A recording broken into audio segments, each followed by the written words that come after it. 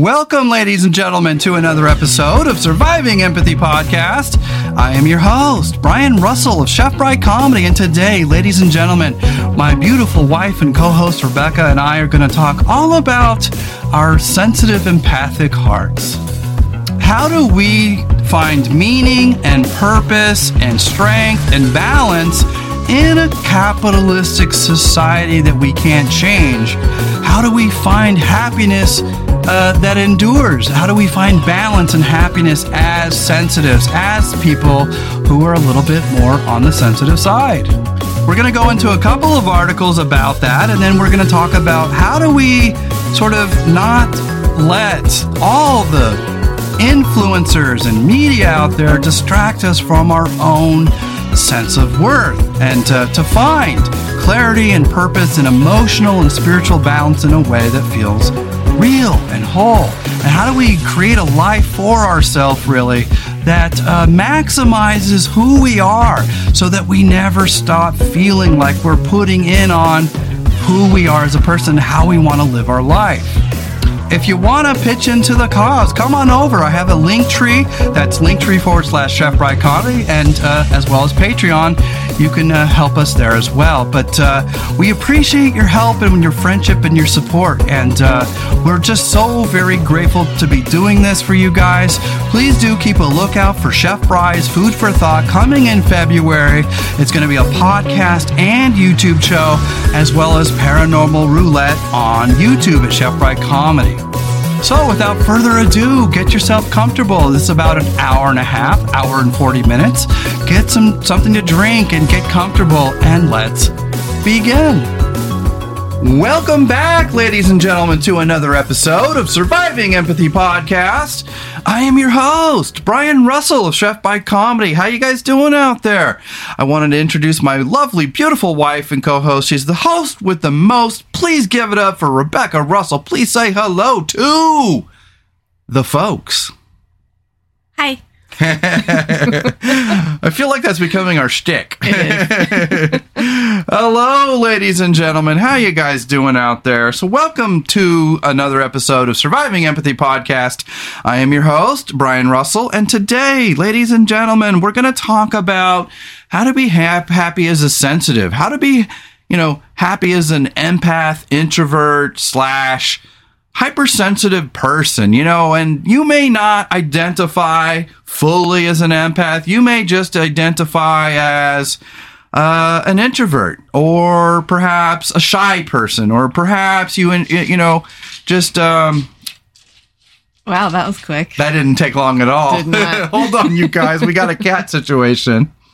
Yeah, our cat, she's not an empath. She doesn't want to hear dad's advice. She just wants foods and snacks and love, and that's all she wants, but she doesn't want to talk politics. She doesn't want to talk about empath stuff, so we had to let her out, and she'll probably be scratching on the door within 5 minutes. And I turned off... Somebody didn't turn off their phone. No, I certainly didn't, but at least you guys got to hear my cool Star Trek notification. I better turn that off. Good grief. What's going on with me today? It's like I'm a noob. I've been doing this for 2 years. You'd think I'd know better by now. But hey, you guys. So yeah, this is about empath happiness. Now, like I said, you may or may not even identify as an empath. A lot of people think the word is weird, or they think the word is goofy, or they think identifying as a realized empath somehow makes you a psychic medium or something. I don't think of it in that regard. Do you want to tell the people really what it means to be an empath in real terms that don't sound supernatural or pseudoscience or something like that? Just tell people what it's about. It's just being sensitive to other people's moods and feelings. Yeah. Kind of like your antennas turned up a little bit more. Yeah. I think. And it's just an inherent sense of usually empaths are very quasi-spiritual people. They get their life energy from nature. They get their life energy from calm and finding balance and finding center. And a lot of times they can't handle the outside world because, frankly, they identify the horse shit that's going on with a quickness, and then they just tune out. They just go, good grief, this is becoming untenable, unsustainable. And so we empaths have to empower ourselves in such a way where we put up our guard, put up our, we what's called blocking and filtering, and etc. But we also have to have more than that, because, at the end of the day, you can block and filter, with the quickness of, with the strength of 10 football teams. But if you're not living a life of balance, you're going to continue to have these problems. And so we wanted to go into a few articles that sort of just, help us hypersensitives understand who we are in relation to the world and what the world is out there. And we're going to talk about a bunch of things, from my feelings on capitalism and productivity to fitness and health, but more of in line with the empath heart, where empaths can learn ways in which they can protect themselves in a real world situation and not just in the abstract. You know what I mean? Yeah, definitely. Yeah. But first, I just wanted to check in with you. How you doing there, babe? Good. I finished my first week of my new different schedule at work. Yeah, how did that go? I'm tired because my body's not used to it yet. Right. The whole going to bed earlier thing is not happening yet. Yeah, but it'll take a few weeks. Yeah, but as far as work, it's good. I really like it. Yeah, well, it just feels to me energetically that, ending the day... Cat, hold on, you guys.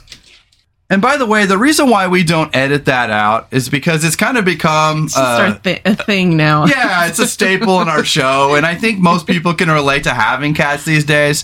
It's like we were watching a YouTube video yesterday on tech, and it was a guy doing the new, PS3.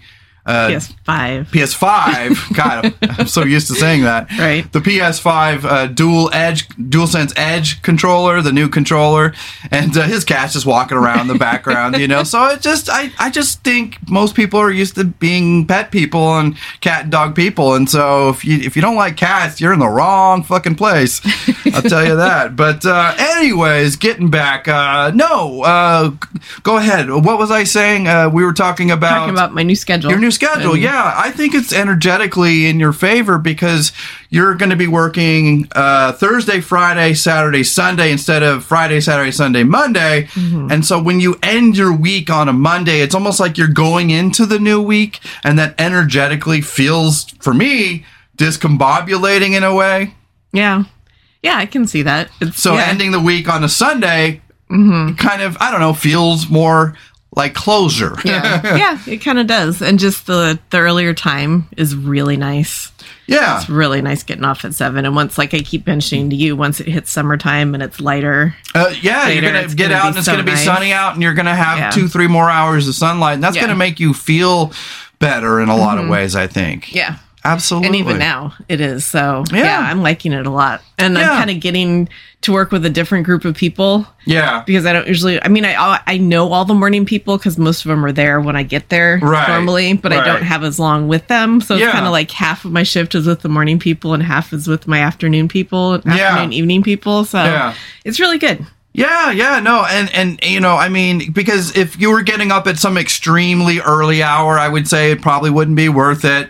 Your whole life would have to flip and invert itself, but you're just having to make a sacrifice of getting up slightly early, and you're going to bed at an hour where you're going to bed maybe hour and a half earlier than usual, but by then you're tired, and so going to bed because even if you went to bed at 2:30 in the morning, which is kind of our usual, you would still get 7 hours of sleep.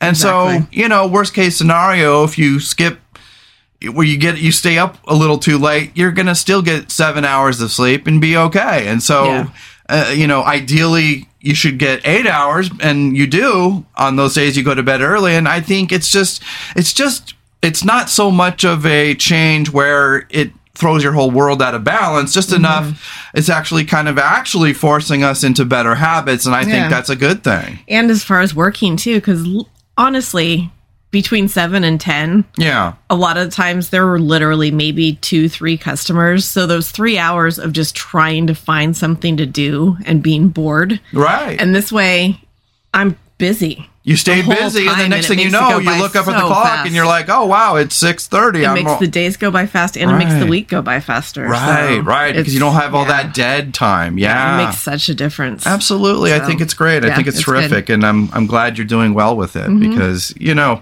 that's another thing that we wanted to talk about here on the show is we can't help working in corporate retail hell.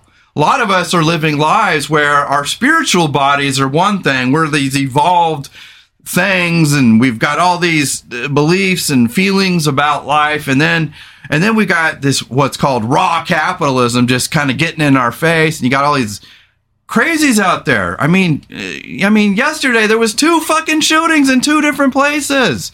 Half Moon Bay and Monterey Park in the LA area.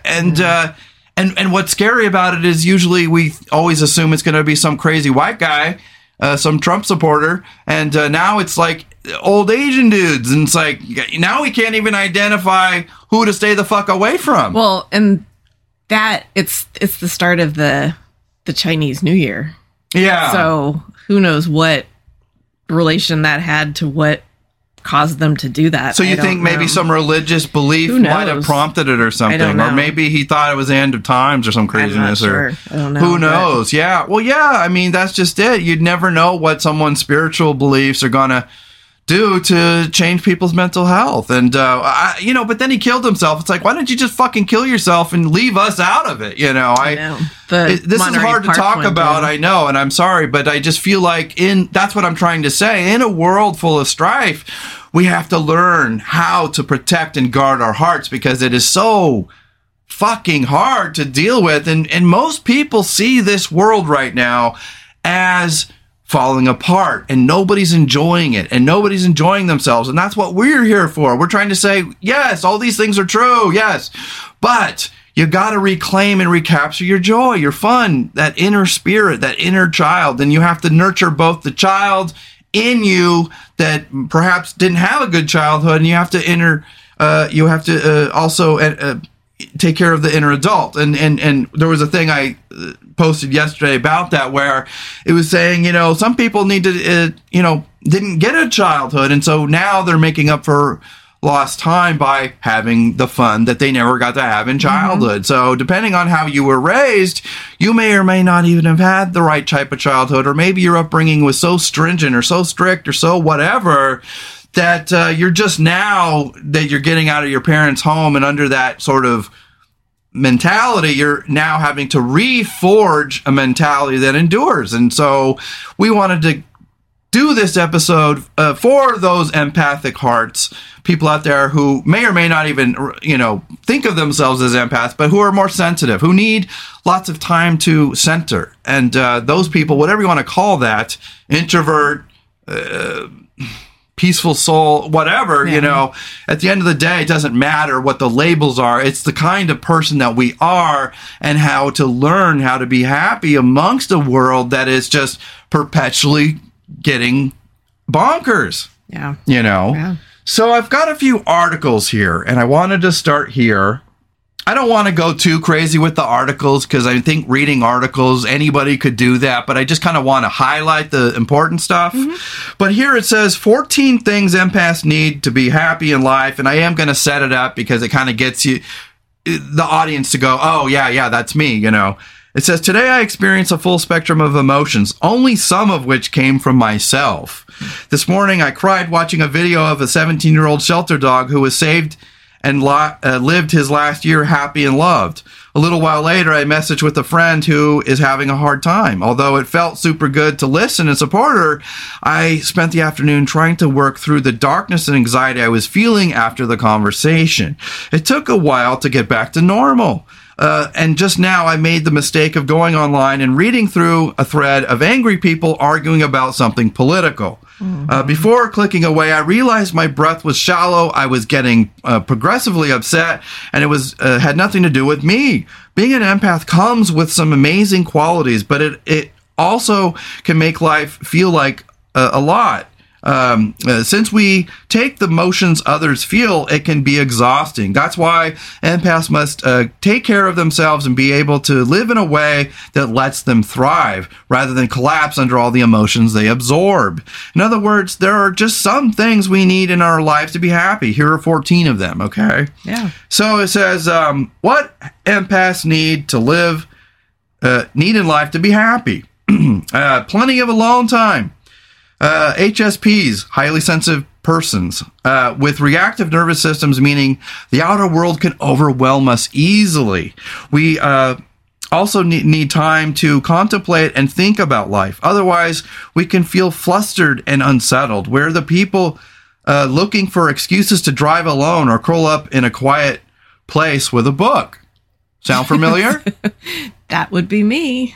Exactly. Peace is difficult to find when surrounded by other people, sounds, and various stimuli. So, empaths need regular alone time and mini breaks throughout the day to refocus and recharge. And that's why you go out into the truck to recharge your batteries to get away from people. Break and at lunchtime, yeah. Right. And that's why I like to get to work a few minutes early. Because on the days like when the truck doesn't work right and I'm kind of rushing and then have to rush straight into work, there's so much difference. There's no time to just center real quick before I go in. Yeah, and it sometimes only takes a couple minutes, but you need it. Yeah. And then it just says it's not just about being alone, it's about self-preservation and self-care. Because what you're doing is you're taking that little moment for yourself to just get back in touch with who you are and what your values are, because we tend to energetically be railroaded by other people's personalities and energy. And so at the end of the day, what it's about is how do we go into each situation ourselves? Because we tend to get a little topsy-turvy and forget who we are. We leave that out in the car, or we leave that at home, and we go, fuck, I forgot to bring me today. Right. So you kind of have to bring yourself into every situation so that you're feeling more holy and everything feels a little bit better. And I know that I would get homesick for home, but just at work. I want to be home right now, you know? Yep. And so you have to find ways, to bring your heart with you and somehow find a way to make that work in the real world. Mm-hmm. Number 2, routine nature therapy. Many empaths enjoy being around nature and soaking in its healing qualities. It helps them to take a break from modern life and be present with nature, with natural beauty and the gentle sounds of the earth, such as light summer breeze, flowing water, and chirping birds. Number 3, deep, meaningful conversations. And I'm very much this way. Yeah. And because I don't always get out and get nature enough, it's nice that we live in an area that feels natural, where we've got the bird stuff outside. And that's good for cats and people as well. Mm-hmm. That's why I'm a cat person, because I identify with them in the sense that sometimes I'm too busy to go out and experience nature. So I'll either go for a walk, and thankfully in rural Oregon, there's trees and nature everywhere, find a little trail, and I walk over to that park where there's a lake, and it's perfect. Lake and ducks and the whole nine, right? And it's perfect because it's so picturesque, and it just helps me alleviate that stress. Yep.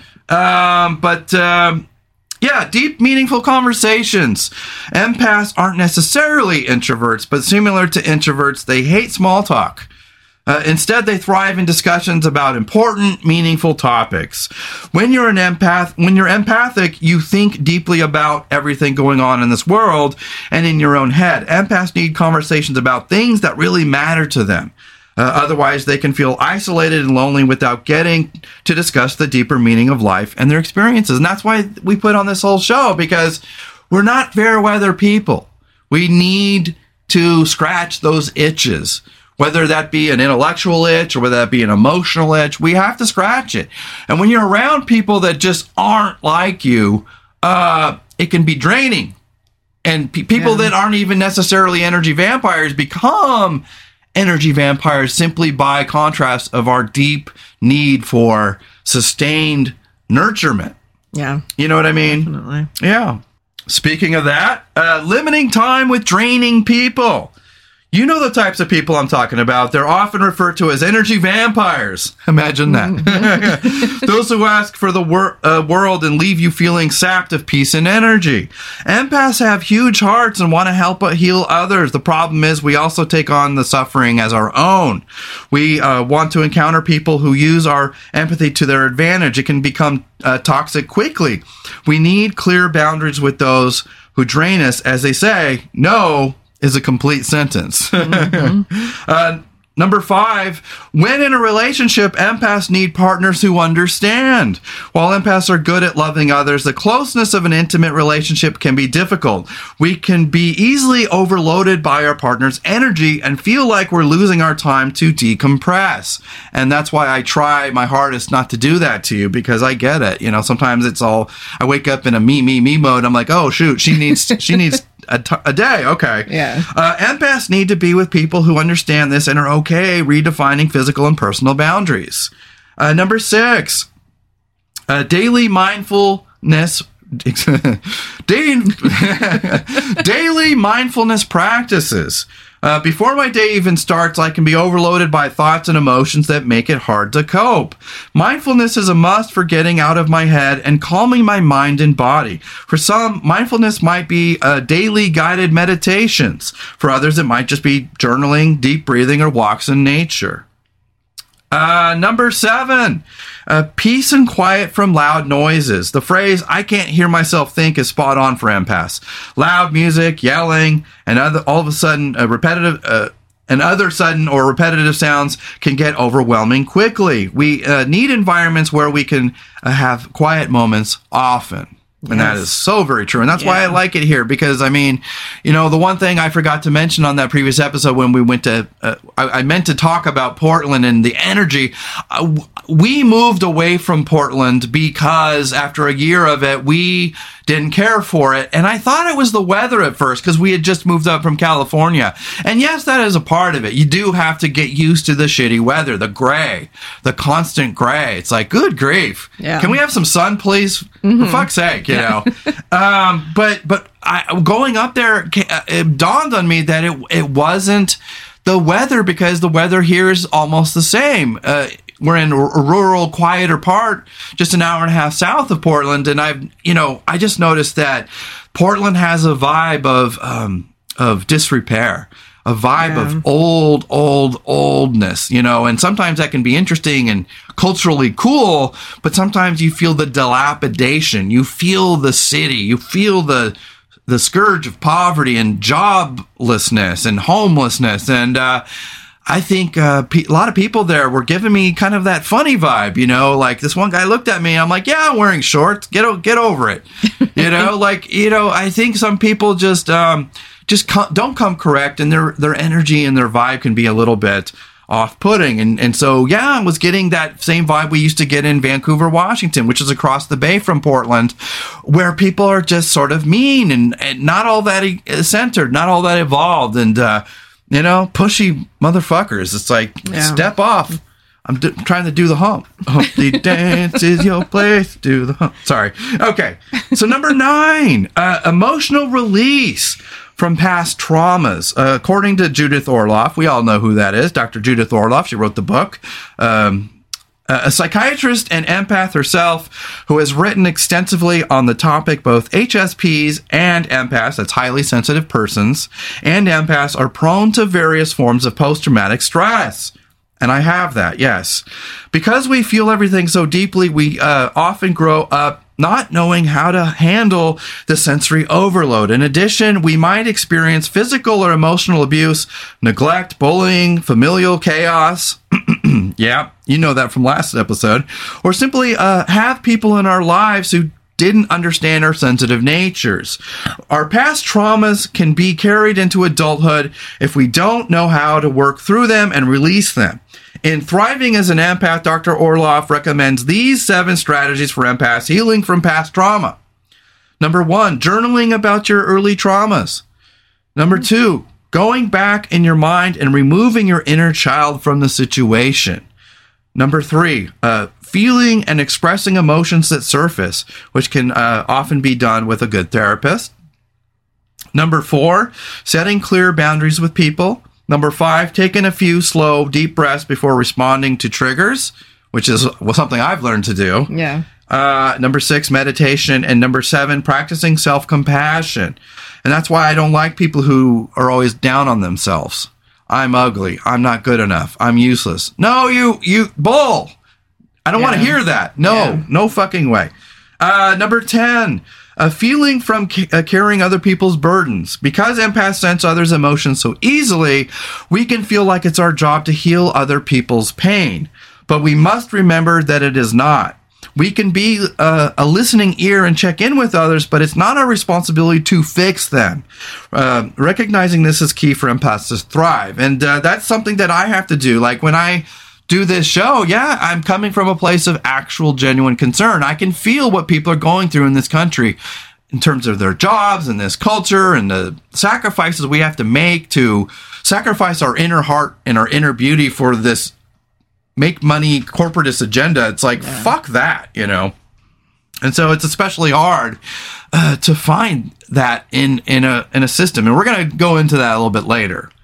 Number 12, fun hobbies or projects. I write for a living, working from home, which is a great career choice for my highly sensitive empathic brain. But even with a job that allows me to be creative, I need projects that take me outside of work and allow me to express the many thoughts and feelings floating around in my brain. And that's me too. Very much, because I'm a writer as well. Mm-hmm. I think it's good for all of us to make time for things that have no purpose other than to play. And empaths are no exception. So just play time, Absolutely. Yeah. Some of my favorite creative hobbies include writing poems, making scrapbooks, doing puzzles, learning piano, and playing video games. Hey. Yeah. We just got the PlayStation. And it's a good way to escape. Yeah. Well, that's why I like my little phone games. Right. And they're kind of brainless. You just kind of do things. It's just but you're busybody. Still kind of using your brain a little bit. You're, so it's not completely mindless, and that's a great way of escaping your anxieties. Yeah. The time I have for these types of things varies, but I consider making time for them as a form of self-care. And then number 13, self-compassion. So much self-compassion, she says. The act of self-compassion is vital for empaths. We are used to thinking we're too sensitive or making a mountain out of a molehill. Many of us are accustomed to beating ourselves up for feeling things we can't change. Self-compassion is the answer. That means practicing recognizing our own suffering, knowing that it is valid, and confronting ourselves as we would a child or dear friend. Yeah. Absolutely. And then the last one here, 14, people who don't try to change us because it's who we are. Many empaths are used to being told they're too sensitive or need to stop taking things so personally. But we can't change who we are, and we shouldn't be made to believe that we should. Empaths need to be around people who accept their beautifully into nature instead of trying to change them. Those people see how giving, open, and caring empaths are. They recognize that empaths can be amazing friends, partners, and confidants, and they don't take that for granted. And that's all it is. That's the whole thing. It says, what would you like to add to this list? So what are your thoughts about that list? And just kind of throw in your 2 cents. Yeah, I think all of it was spot on. I mean, I kind of related to everything. Sure. And I am absolutely like that. I need time to decompress. I need alone time. I need to get into nature. Yeah. It's just, it all resonated with me. So the one thing that is hard for me is that when I do this show, I try to come from a place of excitability, but then I realize, oh gosh, I hope I'm energetically not exhausting people with it. I try to be fun, loving, and spirited because I think the world can be so mundane, so down, so blasé, that I'm trying to pepper in the spark of fun and festivity in people's life. And sometimes people need that. But then again, I don't want to overdo it. I don't want to oversell it because I don't want to be the energetic problem. And this is a show for highly sensitive people. And I have a nature that's sometimes extroverted.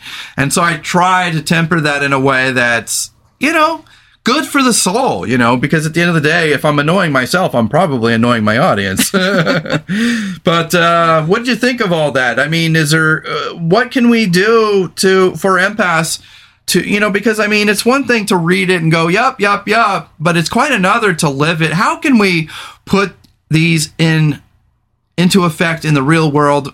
Say you work at the UPS and you're a delivery driver, or say you work corporate retail hell, you work at Target or you work at Costco or whatever, and you're constantly around people like as you are. Is this just advice that can never be used or utilized, or can we actually do something about it? No, not at all. I mean, just you have to make sure that where you're coming home to is kind of your little oasis away from all of it. Yeah. And like you mentioned, just even taking your lunch break or your breaks, just getting out of the building that you're in and away from the people can help so much. And you just have to be mindful of it and try to take the little moments when you can. Yeah. Well, yeah, sometimes I feel like in order for you to go handle your job, that's why you get so pissed when the truck doesn't start, because then you have to take a different vehicle. And it just messes with everything because there's things I have to take from the truck to the other one, and it just doesn't feel like not to mention our other car doesn't have music. Yeah. And so sometimes I think you need that Metallica to get jazzed, to get pumped, to get into the mix of that attitude. And then other times you need the quiet. So it just depends. Yeah. Well, and that's why I gave you that article. Go ahead and get that article ready, hon, if you would, please. But that's why I wanted to now fold this into, okay, here's the things that we need as highly sensitive people to feel a sense of control over our life, and how we can gain our sense of fun and joy and mysticism and spirituality and emotional gratification, right? Because we're living in a world that's basically emotionally unintelligent. Americans are probably the least emotionally intelligent people on the earth.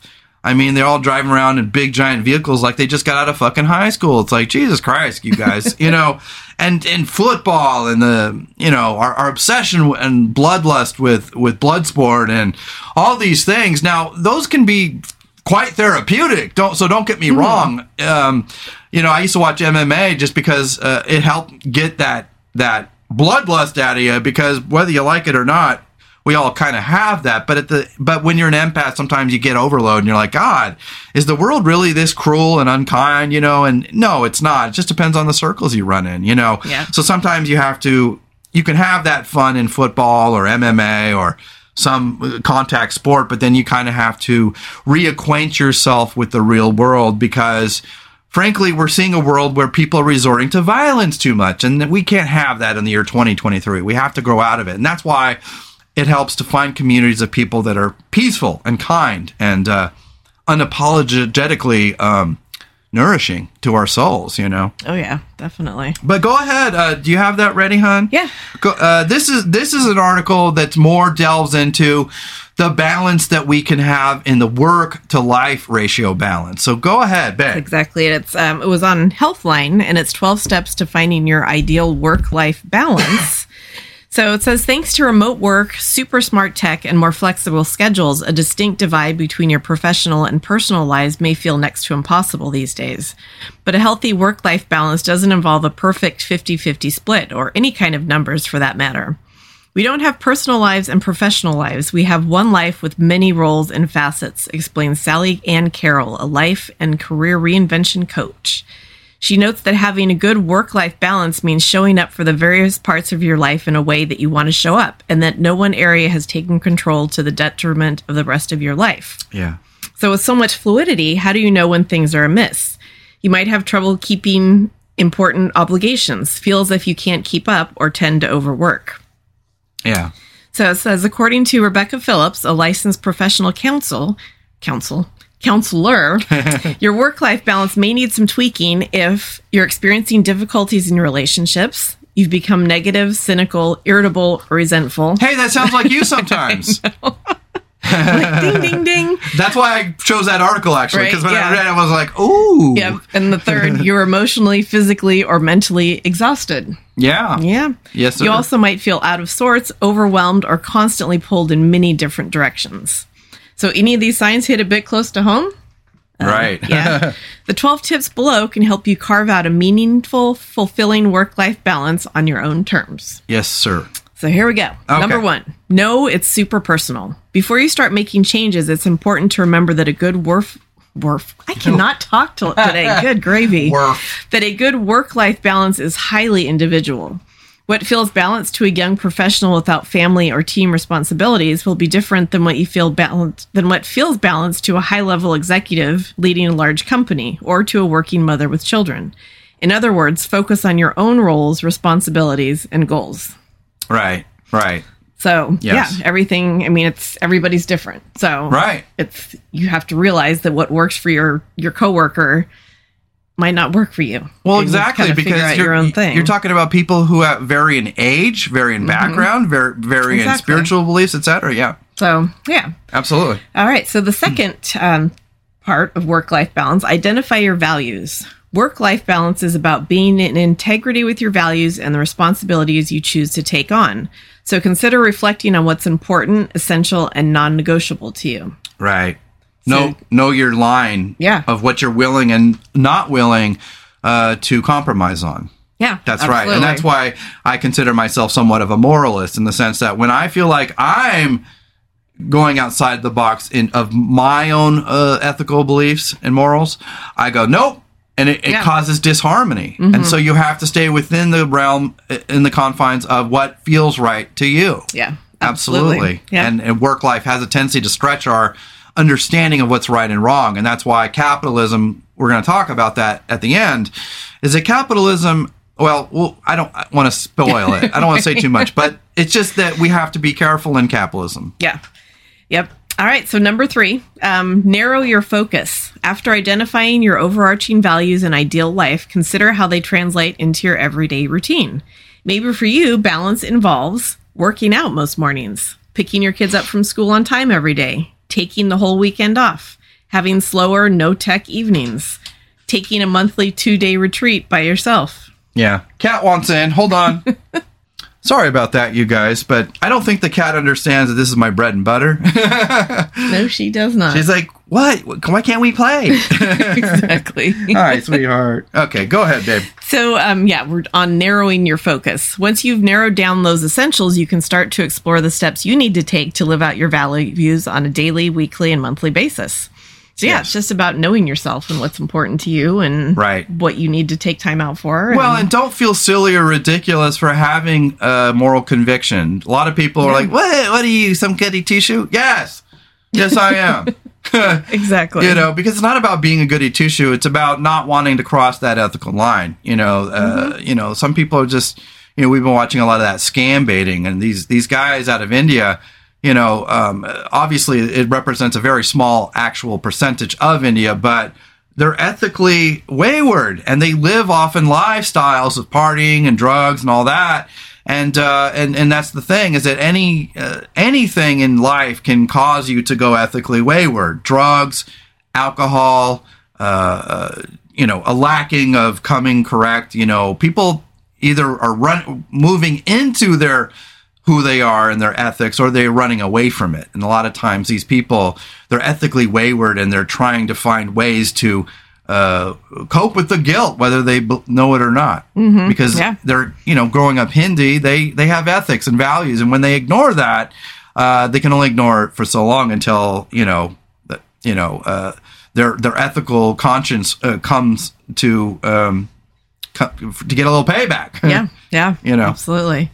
Okay, so number 4, cut where you can. Think about how you currently spend your time in your various roles. You might find it helpful to track your time for a week or two to better understand where the hours and minutes of each day go. Then ask yourself, what tasks can I delegate to someone else? What tasks can I skip altogether? What tasks can I spend less time on? Yeah, because, that's the thing that I'm trying to show you guys, is that you got to give yourself permission to not be an overachiever. We are so pressured in our society to be overachievers. Highly, 7 successful tips for highly successful people. Well, good for them. But if you're working over at the Dunkin' Donuts, I don't think that really applies to you. It applies to power careers, right? Mm-hmm. And there's nothing wrong with trying to be an achiever, but even achievers have to take time for themselves. But if you're making good money, yeah, you can take all the time you want. And so that's what we're trying to teach you, is that if you're stuck in a job or a situation that you can't get out of, you're going to have to self-care until you find yourself in a situation or job that you love, that you like, that you can tolerate. And if you don't feel like you're ever going to get there, in other words, the job is just baked into the cake, you're not going to ever get rid of that, then you're going to have to find ways to process it in a way that's emotionally and spiritually gratifying for you. Mm-hmm. Yeah, absolutely. Right? Yes. Yes, sir. Okay, number 5, request changes at work. Once you've outlined your daily priorities, a good next step involves reflecting on whether you can make any changes at work to help your ideal balance become a reality. Yes. And some ideas start work an hour later, a few days a week, to take your child to school, leave an hour earlier, which kind of, is more for 9-to-5 types of jobs. Yeah, well, that was why I was concerned when you went from part-time to full-time, is I was like, are you sure you want to energetically do that? Because you're going to feel like the energy of your workplace is taking over. And thankfully, you're only working kind of where you're working, you have 3 days off and you work 32 instead of 40 hours, which is doing before. Since with my company, 32 is considered full time. Yeah, and that gives you just enough balance that you require. Yeah, and I'm lucky that even though I'm in retail, they work with us and work with what it works with our schedules, and they want us to be happy. Well, because you work for a company that's probably shitty in terms of like corporate attitudes doesn't mean that the local store has to take on those shitty attitudes. Yeah, you can be a family and take care of each other. Which, I'm on a group on Facebook for people that work for this company, and some stores suck. The managers are like, this is what you're going to do. I don't care whether it works for you or not. Right. And I'm lucky to work with managers that care. So thank your lucky stars for that, because if you didn't have that, you probably wouldn't be there. Yeah, no, I wouldn't be able to. Right. And it just sums that part up by saying it never hurts to ask your supervisor about your options instead of assuming nothing can be done. Yeah, absolutely. So today the cat is scratching unusually more than usual, and I think, it's about she's feeling neglected, and so we have to make her feel included, which is hard on a podcast because cats don't have much to say on the matter. But you're a part of things. Come here, you little rugrat. Okay, go ahead, babe. Okay, number 6, work-life balance. Honor your energy. Building a fulfilling life requires energy, and as you might already know, you'll generally feel better when you can give energy to your most important roles. You can honor your energy in several ways. For starters, pay attention to your body. When do you feel most alert and ready to tackle your responsibility? Right. If you have some flexibility, prioritize the most important tasks when you're at that energetic peak, and try to rest. What is going on? Try to rest when your energy naturally takes a nosedive. Yep. Also, identify habits, activities, and people that drain your energy. Right. So, not sure how to start identifying energy drains? Take a day or two to jot down how you feel during and after each of your daily activities. Yeah. It's important to kind of, again, if you have that kind of flexibility with your job and what you're doing. I can't say, oh, sorry, I'm not feeling it right now. I'm going to close the desk for 5 minutes. Right. But, with, you just kind of have to kind of tweak things for how it works for you. Number 7, create tangible boundaries. Whether you're going into work or working from home, you may benefit from creating stricter boundaries around your job. This way you won't feel like you're constantly at work. Plus, your mind and body can genuinely relax and recharge, or at least refocus, if your full household isn't exactly the paragon of calm. So Nama Zusman, a certified health coach and licensed career coach, shares these examples of helpful boundaries. Delete email and work-related apps. Use an app to block work email and apps during non-working hours. Have a separate work phone and turn it off at the end of the day. So this is obviously not for my kind of job. Right. That's the problem with a lot of these articles is they think we all work in cubicles at a writer's editor's desk or something. But creating these boundaries, there was a thread in that my work Facebook group. Some people were actually talking about taking time at the end of the day, just going and either sitting in the break room or sitting in their car for 10, 15 minutes until they went home. And that kind of just sets a distinct boundary between, okay, work's done, I'm going to recenter, and now it's going to be home. Yeah. So that type of thing. And everybody's work dynamic is different. Everybody's home dynamic is different. And so, this advice is, you take and use what you can. But at the end of the day, I mean, if there's something off about your home life, you're going to have to identify it. Like when you were telling me about that girl who works with you, whose husband is so jealous of her, he stays every day out in the car at her work. Like, if you have some control freak in your life that's psycho, you got to drop that dead fucking weight. I mean, yeah, maybe he cares about you, but he's got an addiction to you, and he doesn't trust you. So at the end of the day, if you've got some man that's dragging you down, kick that motherfucker to the curb, man. I mean, at the end of the day, we got to fucking take care of ourselves. And if your home life isn't taking care of you, you got to fucking drop off dead weight, man. Yeah. Yep. And it's not always easy to do that because there's so many emotions connected to those individuals. We've known them forever, et cetera, et cetera. But I mean, that's what I try to do when it comes to, now the cat's in the cat box. I swear she's trying to sabotage us today. Hold on, you guys. Good grief. But my point simply is that if you have an overbearing person in your life that doesn't have your emotional sensibilities or doesn't respect your emotional sensibilities, that you're going to have to learn to grow with that person, or, and that's what's so important about partnership over time, is that sometimes you either converge or you diverge with that person. And that's what I'm trying to do with you, is diverge. Or, excuse me, converge. Which one's which?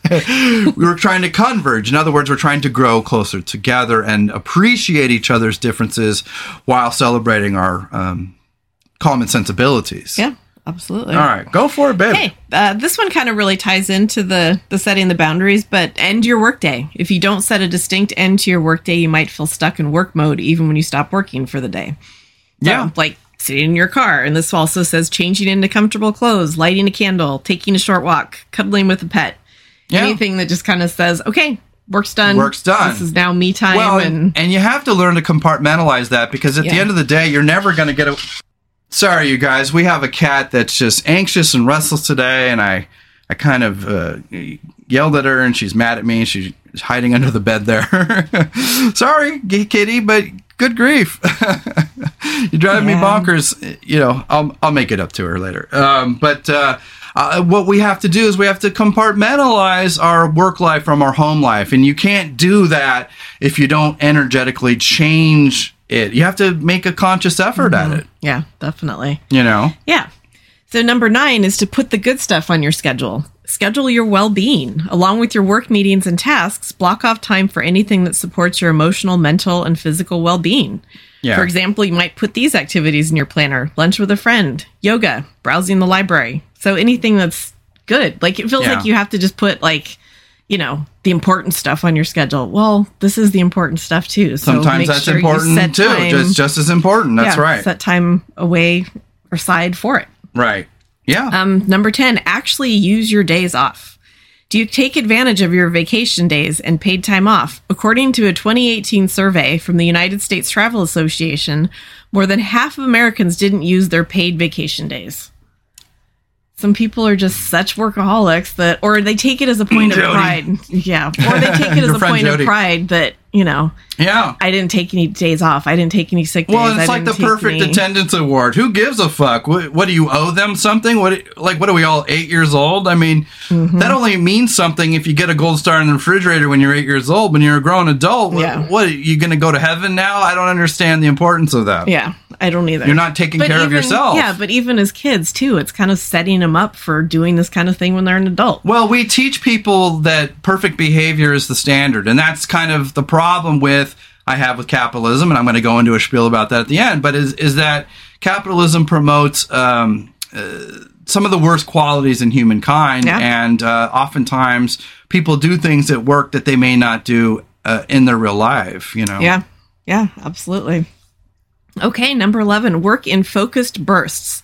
Your work-life balance can take a hit when you have a hard time concentrating and completing tasks, which can happen all too easily when working from home. So this, again, is another working from home type of thing. Just talks about upping your productivity by taking a short break after each focused spurt of work.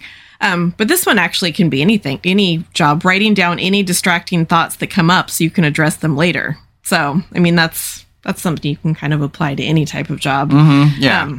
So just, kind of stay focused for short amounts of time and then kind of give your mind a break. And even with what I'm doing, like, between customers, or just take a few minutes or even 30 seconds to just take a deep breath and kind of recenter and refocus. That's like with my job. People think it's easy to do this. It's like, yeah, but you don't understand. You have to feel creative to do any of this. When you're trying to address real problems in the real world, you're trying to strike this balance between utility and entertainment. And so, creative work is often harder than you realize, because people think, oh, it's so easy because all you're doing is coming up with stories, or all you're doing is coming up with topics or whatever. But creative work can be just as taxing as analytical work, in the sense that you're using a certain part of your brain, and it runs out of steam. And so those regular breaks are important. Yeah, absolutely. Yeah.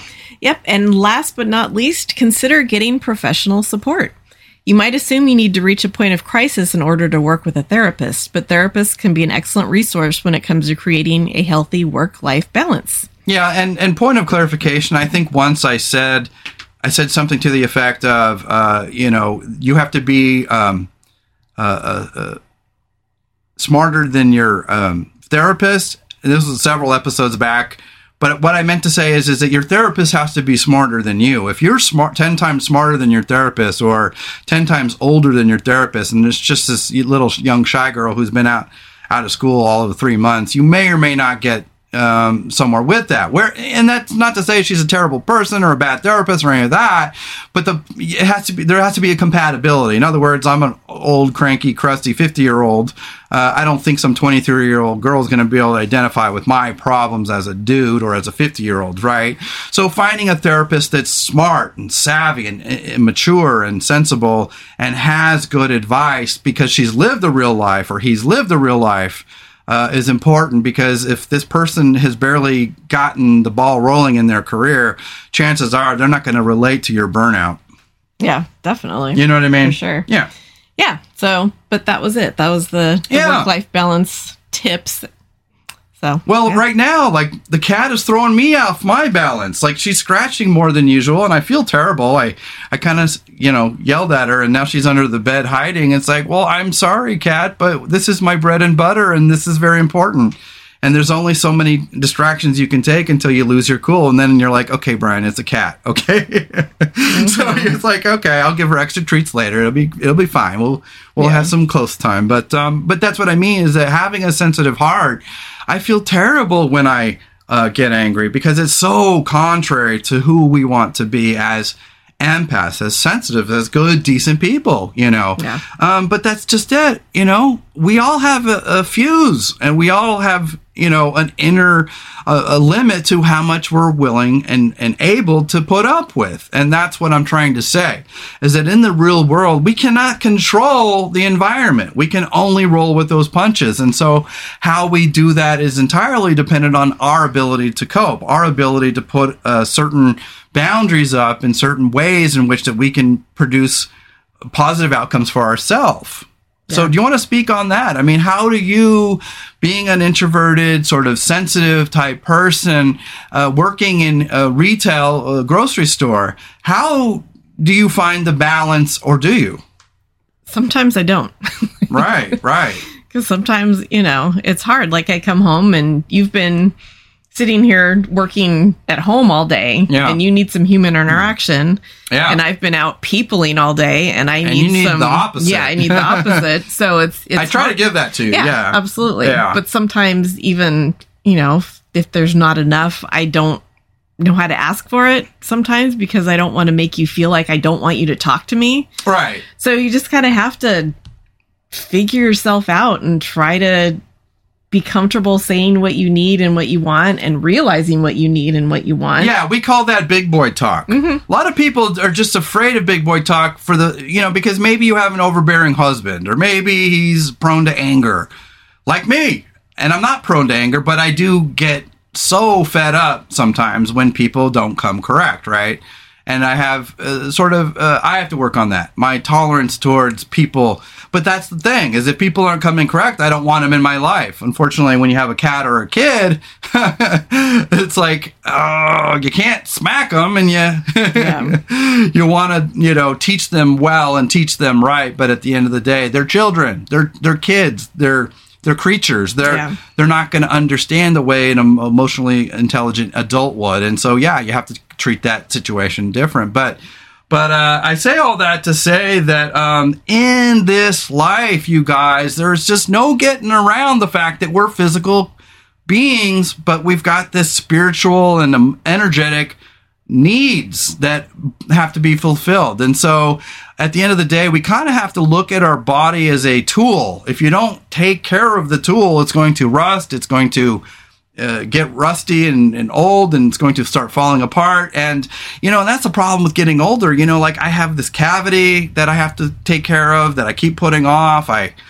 just have lots of migraines and headaches lately, and I have no choice or say in the matter other than, I have a neck injury that I'm trying to injure, and I'm babying and I'm nursing, and I'm also trying to stay active, which is hard because you got the migraines and you're not feeling great.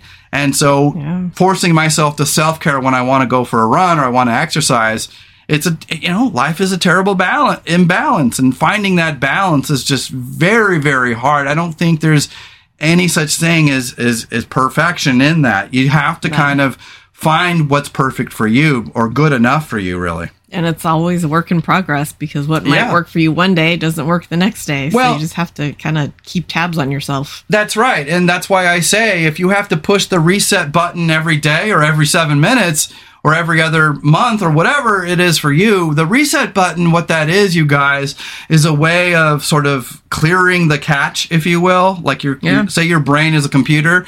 It's clearing out all the old clutter and starting fresh. Mm-hmm. I'm going to come with some brand new attitudes and a brand new approach and a brand new mentality, to arrive at a place of this balance for you. Because, and that's the thing, is I wanted to kind of pivot now into capitalism. Now, I am no socialist, although I do think a little bit of socialism in the right places probably would be a good thing. But you have people nowadays so confused. I don't think a lot of people are getting the education or the training or the emotional intelligence training to be evolved anymore. And so you're always dealing with people that want you to work harder, push harder, train harder, sleep less, and just destroy yourself for the capitalistic gains.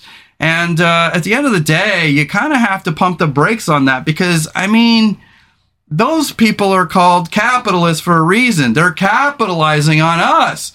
They're capitalizing on our inability to get out of it.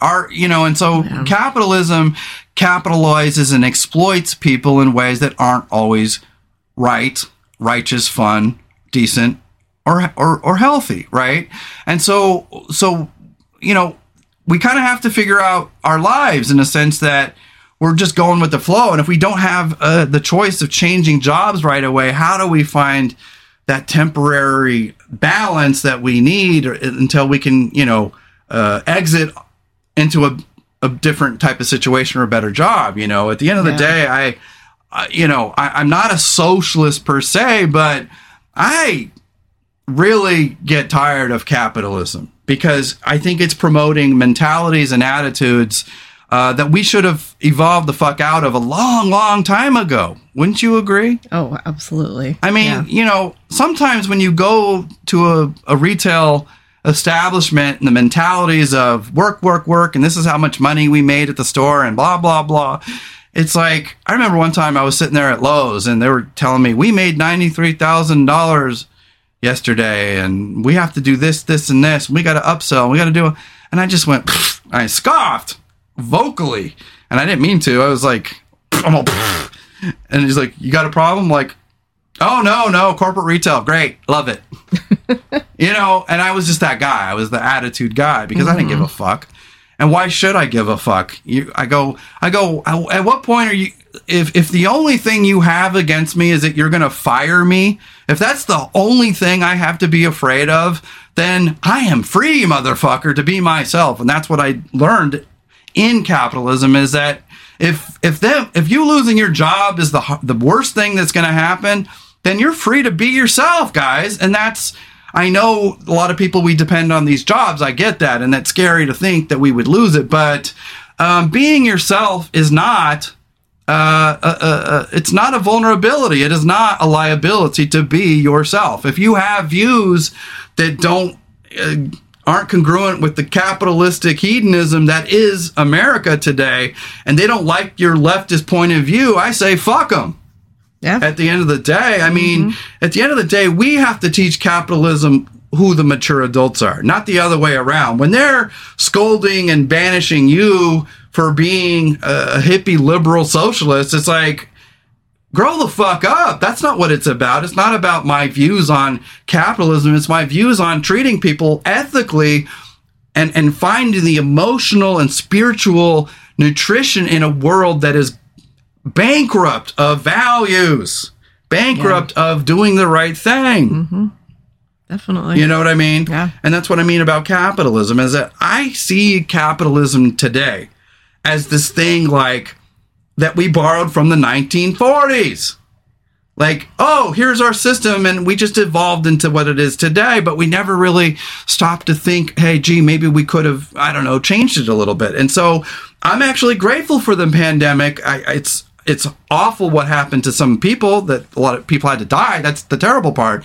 But the good part is that it stopped our society in its tracks long enough to reevaluate what in the fuck we're doing. Mm-hmm. Where are we going? What in the hell do we think we're doing? I mean, all these rich people think we're going to blast off and colonize another planet.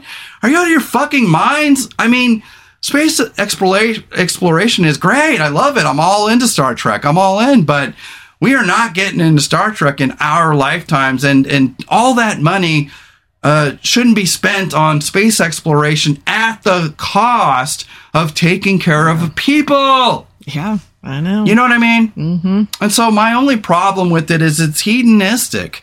Capitalism has made our values so fucking wayward that they try to scare and intimidate us into mean-spirited and cruel attitudes so that they can perpetuate their own wealth and success and bad behaviors, while we just sit there and go, oh, okay, I'll just be an introvert and cry and do nothing about it. And that's what they want. They want to just intimidate us to the point where we give up. And I say no. At the end of the day, that doesn't mean, though, that we should,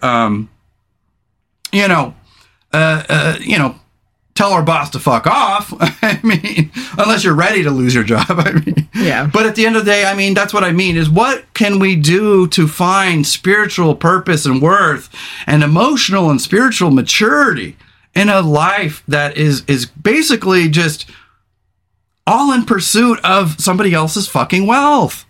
Good question. Yeah, no, right? I know. What's the answer? I don't know. Well, and all this to say that at the end of the day, we as a person we grew up in this world. We didn't often know our own circumstances until we got old enough to realize whether or not we were, raised in a good family or a bad family or a rich family or a poor family or a chaotic family or orderly family, right? So at the end of the day, we are processing our existence in this world in real time. And it's a daily struggle to find purpose and meaning and value. And when you have social media telling you how to work out and how to live and how to eat perfect, yes, all those things are fine and good in the right amounts. But what happens is when we're saturated every day with fitness assholes and fashion assholes and perfect people and TikTokers and all their pretty fresh faces, I just get so numb to what this society is becoming. We're losing our touch with our values, with our understanding of what life ought to be. Yeah, a lot of people are. You know what I mean? Unfortunately. Yeah. And so I'm not saying we should, quit our jobs and, end up like that movie Into the Wild where, he, hitchhikes to Alaska and grows his hair out and dies eating poisonous berries, Although that movie did speak to me on some level. I think that's why I get so into like Survivor Man and survival and what's called bushcraft, because it's nature. And how do we, forage? And how do we, start a fire? How do we build a shelter, et cetera, like that? Now I don't do a lot of those things because when we camp, we pretty much glamp. But that does help put me in touch with nature, right? And people that are sort of unmolested by society's ills, like people like Les Stroud, who are just good folks. They're just trying to teach you how to live in this world symbiotically, right? And that's really what it boils down to, is that I see a world that's in perpetual disarray with our symbiotic relationship with the earth, okay? And that's why capitalism, for me, is a little bit much, because at the end of the day, if our only life's pursuit is to make our boss happy, I think we're missing the fucking point. Because fuck him. Definitely. Okay, if he's so emotionally fragile that he needs constant ass kissing, he can seriously fuck off. Because those bosses out there are just people, and they've all been conditioned by corporate oligarchies to act and serve as somebody to suck all the joy out of life and create as much productivity as possible. But a lot of people just do it the wrong way. They don't know how to encourage people the right way. They don't know how to treat people the right way. And they oftentimes piss me off. And that's why I've had a lot of jobs in my life, is I'm looking for that right fit where people treat you like a person, a human being that deserves dignity and respect, right? And we don't often see that. And then that's when the right would say, well, people are becoming so fragile. People are becoming so... That's right, motherfucker. If you don't fucking give me and grant people their right to exist. Yes, we're fragile. Maybe you should think about that. I mean, when you see what I call the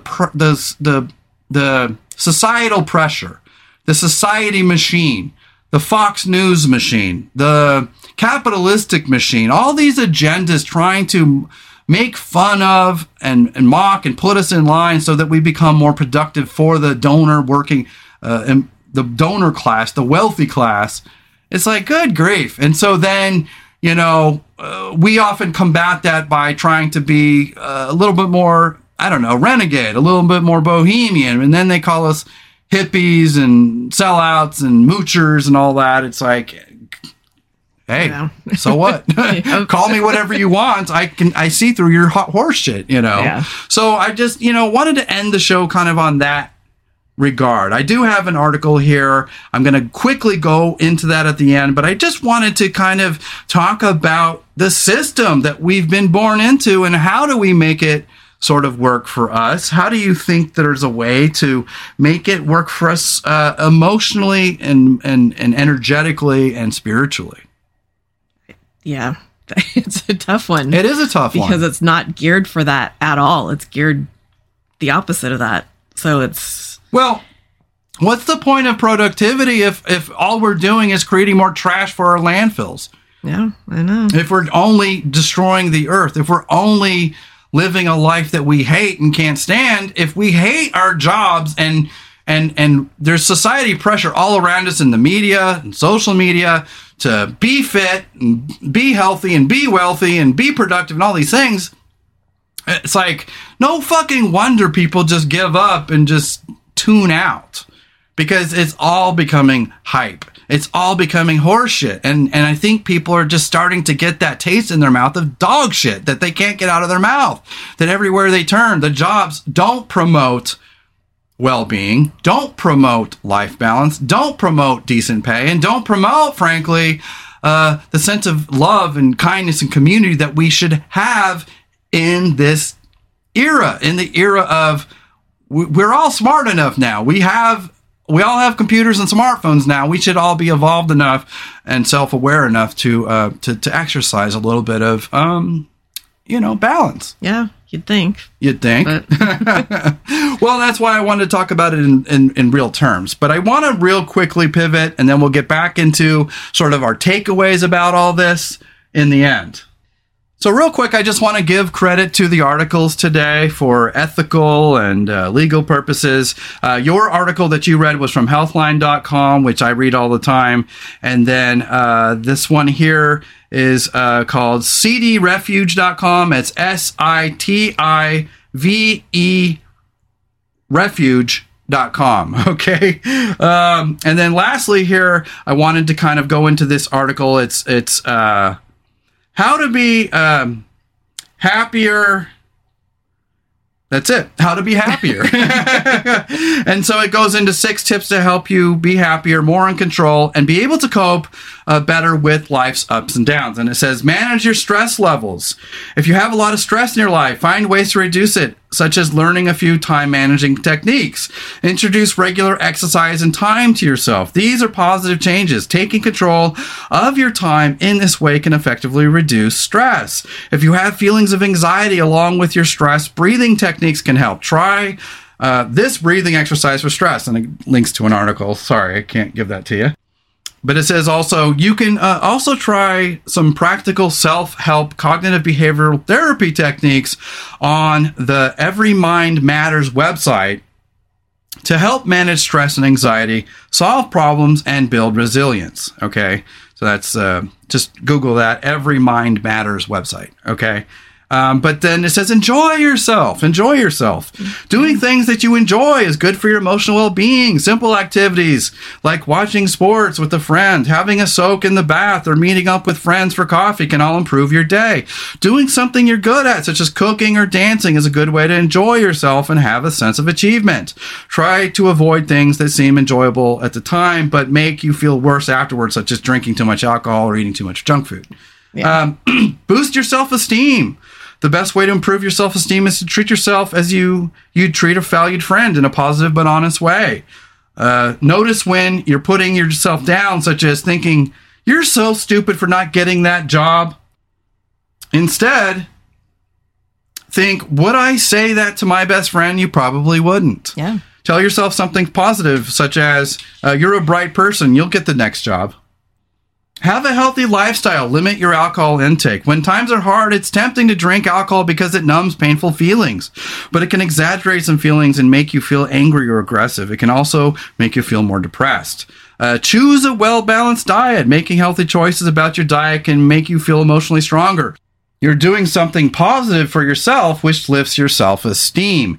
A good diet helps your brain and body work more effectively, too. Aim to eat a balanced diet that includes all the main food groups. Says do some exercise. And this is all common sense stuff, and I'm sorry to be preachy because we're going to talk about that afterward, Do exercise. Even moderate exercise releases chemicals in your brain that lift your mood. It can help you sleep better, have more energy, and keep your heart healthy. Choose an exercise that you enjoy. If it helps, do it with a friend or listen to music. Adults should aim for at least 150 minutes per week. So for me, I usually try to work out 2 to 3 times per week. Sometimes more than that because I go for runs that are usually an hour long.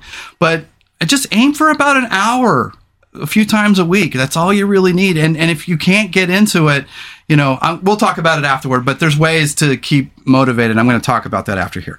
Get enough sleep. 7 to 8 hours is the average amount of sleep an adult needs for their body and mind to feel fully rested. Writing a to-do list for the next day before bed can organize your thoughts and clear your mind of any distractions. And this is kind of repeating into the other thing, but talk and share. Communication is important, whether it's with a friend, family member, or a counselor.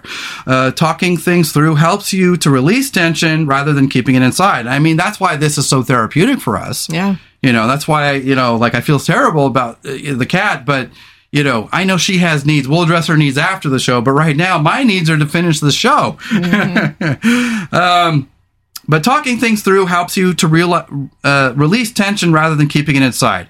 It helps strengthen your relationships and connect with people. Lots of people find talking to a counselor about things that are troubling to be very helpful. Build your resilience. I almost said resistance, but build your resilience. Resilience is what allows you to cope with life's ups and downs. Making something worthwhile out of a painful times helps your resilience grow. Starting a support group to help others, or making something created out of a bad experience by, for example, writing, painting, or singing can help you express pain and get through hard times. And that's the whole article there. But I kind of wanted to bring that into the fold because at the end of the day, I mean, that's the thing, is we're in a society full of influencers and media and people out there with millions of followers, where a lot of times they have good advice, but that advice often is just this constant push for people to do things when they're not ready to. And that's the problem, is that, yes, we should exercise right. Yes, we should get the right amount of self-care. Yes, we should get the right amount of sleep. And yes, we should eat right most of the time. And that's what I mean, is that, but you have to let yourself let go sometimes too. If you're not ready to go full steam ahead because you haven't gotten your mind right, wait until your mind is right, then start worrying about fitness, or then start worrying about eating right. In other words, going for a run is fine. Eating a little bit of chips at night, Doritos, for example, like I do sometimes. Like Tapatio Doritos. Yeah, that we just finished off the whole bag. I don't feel a bit of guilt in that because we didn't overeat. And, eating a little junk once in a while is good for the soul, just so long as it doesn't become debilitating. You know what I mean? Yeah, definitely. Yeah. I mean, we intermittent fast. We drink our smoothies that have green protein and hemp fiber and vegetables and banana and strawberry and blueberry, and then we've got we put the matcha in there. That's good for, it's got that theanine that's good for relaxation and stimulation of your mind. And then putting those things in your body, you would be, it's like your sister, for example. She was a vegan for a really long time, and then she realized, I'm not feeling good, right? So speak on that, because I think a lot of people are trying to maintain a certain lifestyle, whether it be veganism or a fitness culture or whatever, and they act happy on social media, but they're fucking miserable, and we have to strike a balance. Yeah, well, and some people just, their bodies, I think very few people have bodies that can be, vegetarianism was a little easier for a lot of people, but not veganism so extreme, is very extreme, and a lot of people just their bodies literally can't do it because it's hard to do right.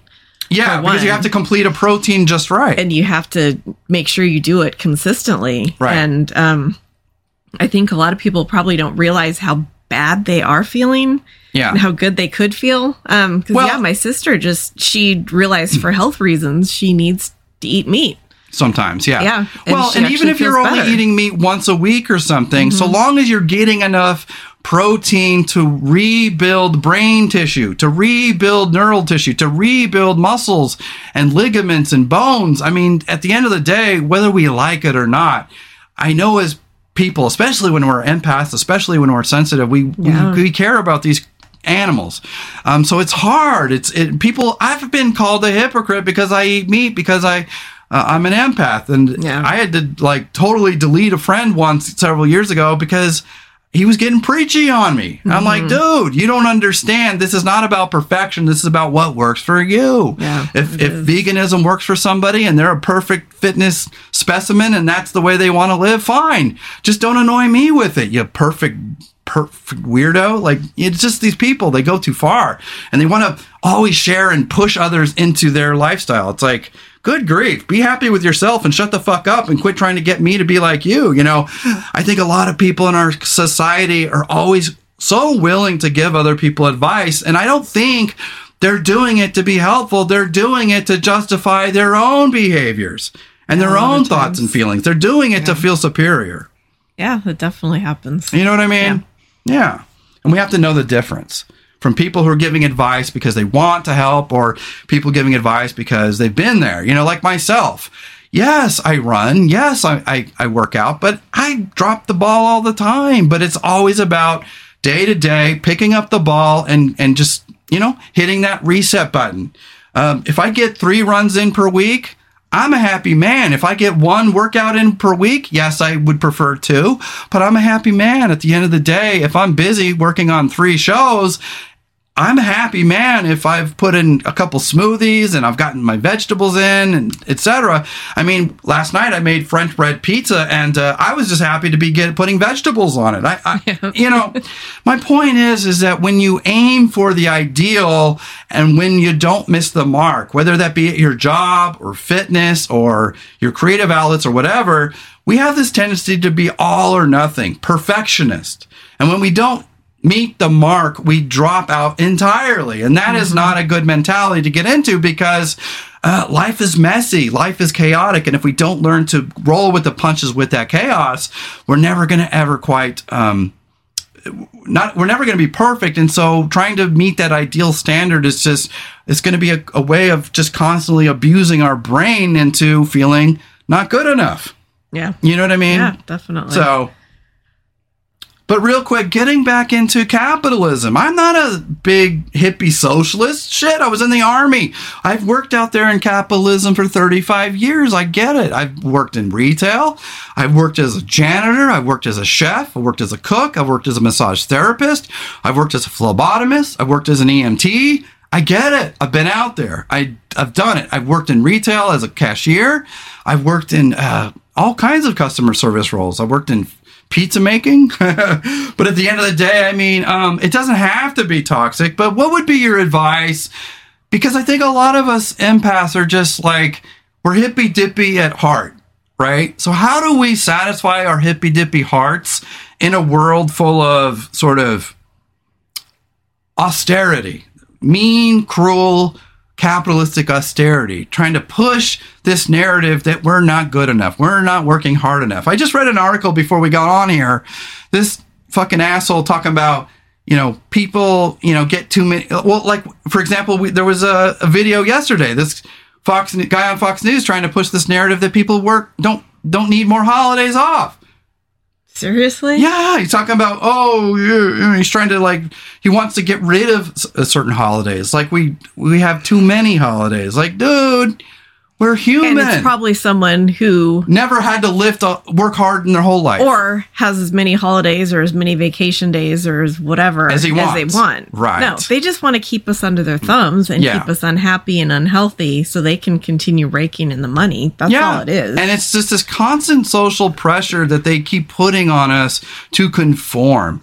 And that's why I have an irreverent spirit. That's why I use the word motherfucker. It's to tell people, fuck you. I got to take care of me. And you should do that too, because at the end of the day, I mean, we have to take care of ourselves in a world that's not taking care of us. And that's why I grow just bored with capitalism and why I live in the Star Trek universe. We're never going to get there in our lifetime. And that makes me sad. But for that fleeting moment, if I felt like humanity could find a way to take materialism to its ultimate conclusion of symbiotic balance, where if we're gonna, because we can only go the way of Avatar or we can go the way of Star Trek. There's one or the other. We either embrace the trees and nature or we embrace technology. And we as human beings, I like to think of ourselves as part animal, part God. Human beings are in this really interesting place of we're animals, we're creatures, but we're also intelligent and smart and self-aware like a god would be. And so at the end of the day, you know, we have these incisors that suggest that we should be tearing flesh, that we should be eating meat. But a lot of people have a problem with that, and I get it. And I think to each their own, whatever you want to do that's best for you. But just remember that if you're not completing a protein because you're not eating the right starch with the right legume, for example, or the right vegetable with the right starch, you're not going to complete a protein, and your brain is going to get very hangry after a while, and you're going to get off balance. And so it's not about judging these people. It's about finding what works for you. And, you know, I mean, speak on that, because you, like you said, your sister has to eat meat now. How much does she eat meat now? I think her doctor has actually recommended it every day. Well, so to each their own. I mean, if you can't do it right to satisfy your brain, your body's needs, like if you're growing anemic or you're not replenishing nerve tissue or muscle tissue or brain tissue properly, you're going to feel it over time. And that's what I mean, is that a lot of people, they don't understand the net effect of bad choices. is that one day you wake up and all you have is an addiction to alcohol and cigarettes, and you have a job you hate, and you unhealthy coping mechanisms. And while it's fun to make light of those things, and but at the end of the day, what I'm saying is that once you start making a net effect of good choices, you slowly start going upward, then slowly start going downward. And the human body, once you're 35 years old, your body is going to no longer be in a state of growth. It's going to be in a state of maintenance and deterioration. And so what we have to do after 40 is start looking at the net gains, the net results of taking proper care of ourselves. And that includes, taking the time off from our employer, and reclaiming our balance and reclaiming our joy. Yeah, absolutely. It's so important. Yeah, it really is. We're almost through here. We've just got a few more minutes, but I just, wanted to ask you, in real terms, I know you don't have the perfect solution, but in real terms, when is it time to quit that job and go somewhere else?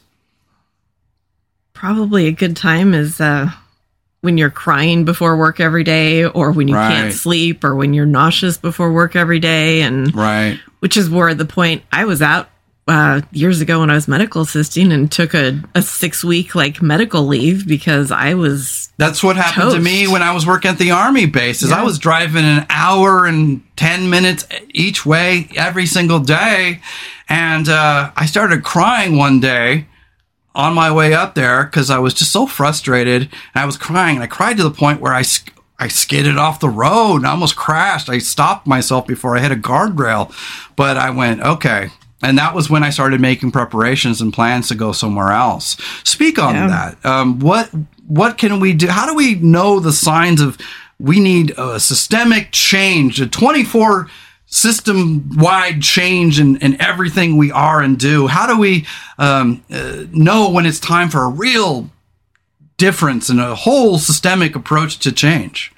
You mean personally? Personally or whatever, yeah. Because as far as society goes, that was needed 50 years ago. Well, I mean personally, but personally, yeah. I mean, when it's just affecting your mental health and your physical health, and sometimes it's not as easy as just saying, oh, I'm going to go switch jobs, because if you've been somewhere for a certain amount of time and you're at a certain pay grade and you can't go somewhere else and get that, and you need that, it's hard. And you just have to try to open yourself up to other options and try to take care of yourself as best you can. Yeah. If you need to stay there. Now, but it's difficult. What would be your way of coping? Say you're at a point where you are anxious to go to work every day, or you're crying because you don't want to go in again. Obviously, that person probably could use some therapy, some counseling, perhaps, or just something to give their life balance. But how can that person start making the steps and the preparations needed to take that off ramp into a new life and new career or something different? How can we tell folks to slowly but surely start moving to a different path? Yeah, you just have to kind of look in yourself and figure out what would make you happy. Start doing research, just looking into other things, talking to people. Yeah, scratching that itch. Knowing yourself. Right.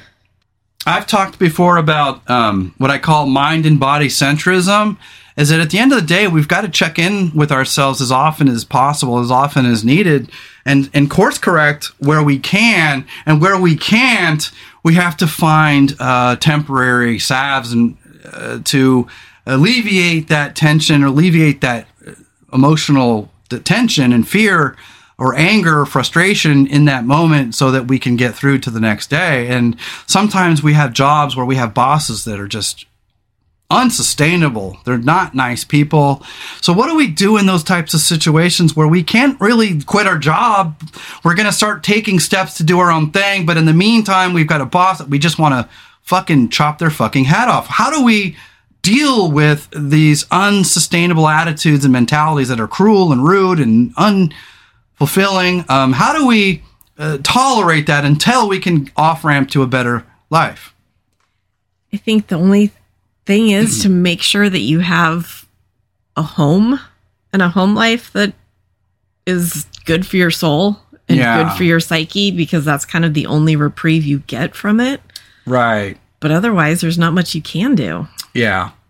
Well, yeah, being an empath, being a sensitive is not supernatural. It's just about being a person that wants to feel balanced and centered and spiritually gratified in a world full of bullshit.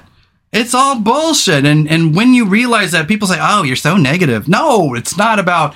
There's a lot of beautiful, positive things in the world, but there is a lot of bullshit. And I think a lot of people are afraid to call bullshit when necessary. Wouldn't you agree? Oh, yeah, definitely. So how do we give people the courage to call bullshit and to reclaim their life and happiness? I don't know. It comes from within. You can't give it to someone. You can't make people do it. They have to find it themselves. Yeah. Well, how do we give folks the tools, the courage to say, you know what, I'm going to start making plans. I'm going to do this, this, and this. And I'm going to start making plans. What's the trigger? Where do we give people the courage and the incentive and that little push to start a better new life, to hit the reset and say, you know what, next week's going to be a brand new week for me? Just say that to people. Yeah. I mean, you just have to, if you know someone that's in that type of situation, just try to be encouraging to them and try to make them believe that they're worthy and they can do it and they can make a change. Is there a way we can accept capitalism on its terms without, going to the dark side? How do we do that? I can't. I don't know. Yeah. Well, yeah, because it's not about being a hippie or a socialist. It's about when do I get to live for me? Why do I have to constantly live for this person or this corporation? Fuck them. Unless you're working for something that, like say you're working for a children's hospital, that might be highly gratifying. I think people who are empaths and sensitives, they have to work with animals or children or people or do something that gives their life a sense of meaning. If they don't like the corporate entity or the corporate tism in their job, perhaps they can at least work for a company that's smaller, or they can work for a company that does some kind of humanitarian work, Yeah. If you can find it. Yeah, well, because I know for a time there you were really wanting to work with the animals, but you just don't have the extra time. A lot of people are just tired. So what can they do, you think, to have that connection with animals, excuse me, have that connection with animals, or have that connection with kids, or have that connection with people that's positive and fulfilling? Well, I mean, a lot of people have pets, so I just have to get that from my own pet. Or, I work in an environment where there's kids around sometimes, and you can find those little interactions throughout the day within what you are doing. Well, because I have a lot of friends who are like, you don't have kids, that must be really terrible. I'm like, oh yeah, it's tragic, I hate it. It's like, I don't have a need to have kids in my life. Now, when kids are around, it's delightful sometimes, like, oh, look at that little soul learning and growing, isn't that cute? But at the end of the day, I don't need that daily. Some people do. And in their case, I would say, having that balance, that family balance and children and all that is important. And so it just depends on the individual. But for me, I really do think that your career has to be an extension of who you are. If you hate, artificial lighting, maybe become a park ranger, or do something outdoors, or do some kind of gardening, or do something that's a little less corporately stringent. For people who don't have a lot of choices, I think you really just want to keep looking for jobs and situations that speak to your soul. Wouldn't you agree? Yeah, definitely. Find something that works with animals, or find a job that works with helping people. I know it wouldn't be for everybody. Like, I thought getting into EMT work was really going to help me because I'm helping people in a very real and appreciable way. But I found that the tragedy and the trauma of it was just too great, that the energetic calamity of watching people suffer and die, or be in pain, or have tragic loss. I mean, I've watched people die, and it's just, it hurts. It's hard for the soul. I thought maybe the good would outweigh the bad, but as an empath, I realized that I carried that with me. I was having nightmares and dreams, and it was starting to just kind of bleed into my real life. Mm-hmm. So what would be your advice for people who are sensitive, on the sensitive, introverted side, who are sort of not really into the daily grind of capitalism? Creative types, artistic types, sensitives, nurturing souls. What can they do to make an appreciable difference in their own lives that feels like they're, scratching their activism, itch, that they can be an activist, that they can fight against the things they don't like while working with things that they do like? What do you think that involves? Just finding things for your free time that kind of scratch that itch, like finding organizations that you can work for, work with, or volunteer with, or just finding creative things that you can do at home. Yeah. Craft wise, or maybe just painting or poetry or writing or something that, because, I watch my mom and, she's been retired now since, it's been a while, 15 years or more.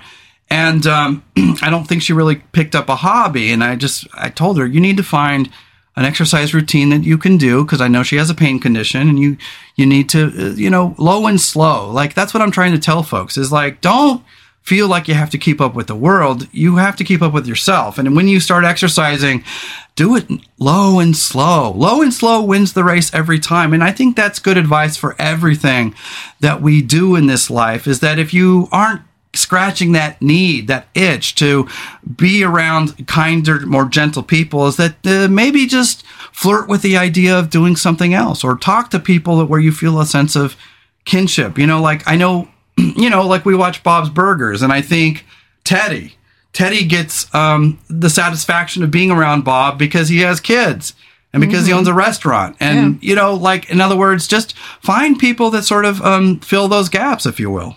Yeah, absolutely. Yeah. And sometimes those people are at your work, which is nice, because then that's where you spend most of your time. So learn to branch out with those people. Don't judge a book by its cover. You might be surprised. Yeah. I know a lot of people, they pull out of politics entirely, and if they need to for self-care, I think that's important. But we can't really be activists if we don't know what's going on. What would be your advice for people who have a sensitive, empathic heart, but are trying to be activists? How do we maintain a balance where we're trying to push progress and good values going into the future? How do we become activists and not get wrapped up in that psychotic political machine?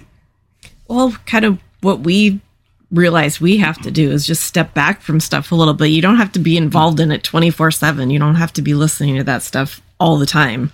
Just kind of pick and choose what you listen to and how you perceive it, and take it in, and go on YouTube and just take little snippets of a political show, or you don't have to, it doesn't have to consume you, and you can't let it, because it can. Well, that's what so bad for your psyche. Well, and what would that works for people like us who've been a part of politics for 20 years, and we know the ins and outs, so we can step away for 6 months without a lot of problem. But what would you say for people that are just trying to become more politically active and engaged, but they don't want the toxicity of that? How do they learn about politics without having to deal with the toxicity of the two-party infighting? I guess there's YouTubers that are good, that are out there that you can watch, like Brian Tyler Cohen.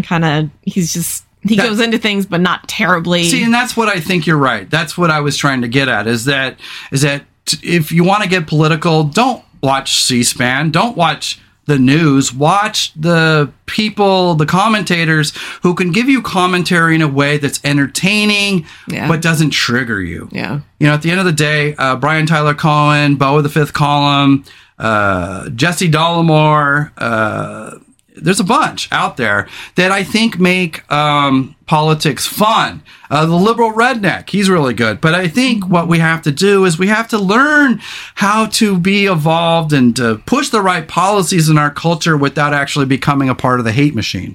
Yeah, definitely.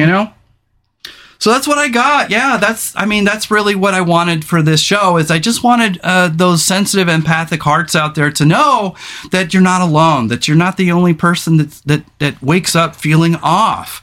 I sometimes take days to center and recover, and that's just what I have to do for myself. And then when I have things to do, what I've learned is, like, I got the YouTube channel, I've got 2 podcasts, I've got this fitness thing I'm trying to do, and oftentimes I don't have it in me to get off the sofa to go do it. And so what I've learned over time is just to simply show up. Sometimes that's all you can do. Yeah, I had an old friend that told me that 90% of life is just showing up. That 10% is effort. And so you pick up your barbell and you're going to do your barbell routine, low and slow. Just do a little bit here, a little bit there. Rest where you can. I think that's the thing that we should do in everything that we do that we don't want to do, is just kind of see it as a side project. Don't put so much pressure on it, and just do it, like you said, in creative bursts. Do a little bit, rest. Do a little bit, drink some water. Do a little dance, and then you drink a little water. But that's what I mean, is just, when you're doing something that you have to do, but you're not really in the mood to do, like exercise or like work or homework or something, is do it in little bite-sized pieces. Like me, I exercise during commercial breaks. I watch my little shows, and I work out on, and I put on things that I can watch that I don't have to be engrossed in, because then I can kind of be distracted. I watch things when I'm working out that I've either seen before, or things that don't require a lot of emotional or intellectual attention, right? Yeah. And that's what I do with everything in life, is just look at life as just you're just always look for the low and slow approach. If you can just slowly get into your barbell routine, you slowly get into your treadmill walking, or you slowly get into yoga or something. At the end of the day, it's not about perfect. It's about just putting in a little time for you, and really trying to incorporate a little bit of fun and a little bit of you in everything that you do. And that's why I love, like, you going to work. People adore you. They love your haircut and your sassy makeup and your kind of your goth emo ways, your punk rock attitude. My ridiculous earrings. Yeah, your big gaudy earrings. I mean, at the end of the day, it's trying to have fun being you. And at the end of the day, fuck the haters. Fuck the people who criticize that, because they're clearly doing that because they feel society pressure and they don't know how to change. And so I think, at the end of the day, we've got to let our empathic hearts fly, to release it and like a dove, and let it go do what its thing, and scratch that itch and do the things in our lives that are going to give us a sense of comfort and peace and joy, and really just learn to avoid all the hate out there. There's just too many haters, too much hate. Be selective in the people you let into your life. And like I said, just if you can't seem to get motivated in your homework or your exercise or whatever, low and slow, just show up, put on the clothes and show up. And you'd be surprised that 30% is better than nothing, Yeah, definitely. Yeah. Sure is. You got anything more for us, baby? Not really. Yeah. Well, Thank you. Thank you for this episode. Any last advice for our empaths out there to just find balance? We're such a perfectionist society. How do we learn to not be so perfectionist and idealist, always striving for perfection? It's kind of an all or nothing. We tend to give up when we don't get it perfect. How do we keep coming back the next day when we didn't quite get it right? I think you just have to give yourself a break.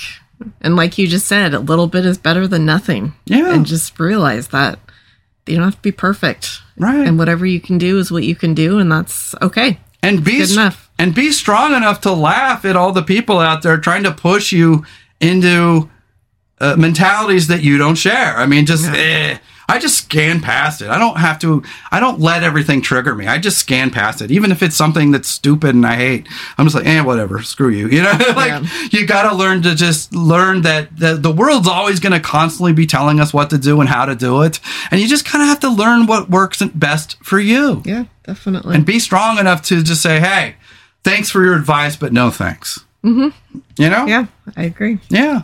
Well, thank you, baby. I appreciate your help. And you guys, if you want to help us out, we're at Patreon, at Patreon/Chef Bry Comedy. We're also on Linktree, also at Chef Bry Comedy. That's where all of our links are. And we're going to be starting a new YouTube channel where we're going to be doing paranormal reviews, where we have a paranormal roulette wheel where we put all the best top 20 shows, and we kind of watch that show, and then we tell you whether or not it's worth giving a watch or not. And then we'll talk about some of the phenomenon we're watching and is it contributing to the field in the paranormal world. And then we're going to be doing another show called Chef Bry's Food for Thought. That's going to be a short form show, 4 to 10 minutes, just short form, little rants and dissertations. Just trying to put a little joy and little fun out into the world, just my musings and humor and maybe my gripes sometimes. Just a short form show that kind of distillates my views and my thoughts into a way that's a little quicker. You get in, you get out, and that's, you get on with your day. Mm-hmm. Yeah. So that'll be called Chef Bry's Food for Thought. But thank you, baby. I appreciate your help. Welcome. Have a good day, you guys, and just know that empaths got it rough, but don't become the monster. Don't become the hate in this world. There's enough hate. Put love and joy into your life and share that with the world. There's enough instigators out there. We don't need to create more. Yes, sir. Yes, sir. Thank you, baby. Welcome. And thank you, guys. Have a good one. We'll see you next week. Bye. All right. Bye-bye.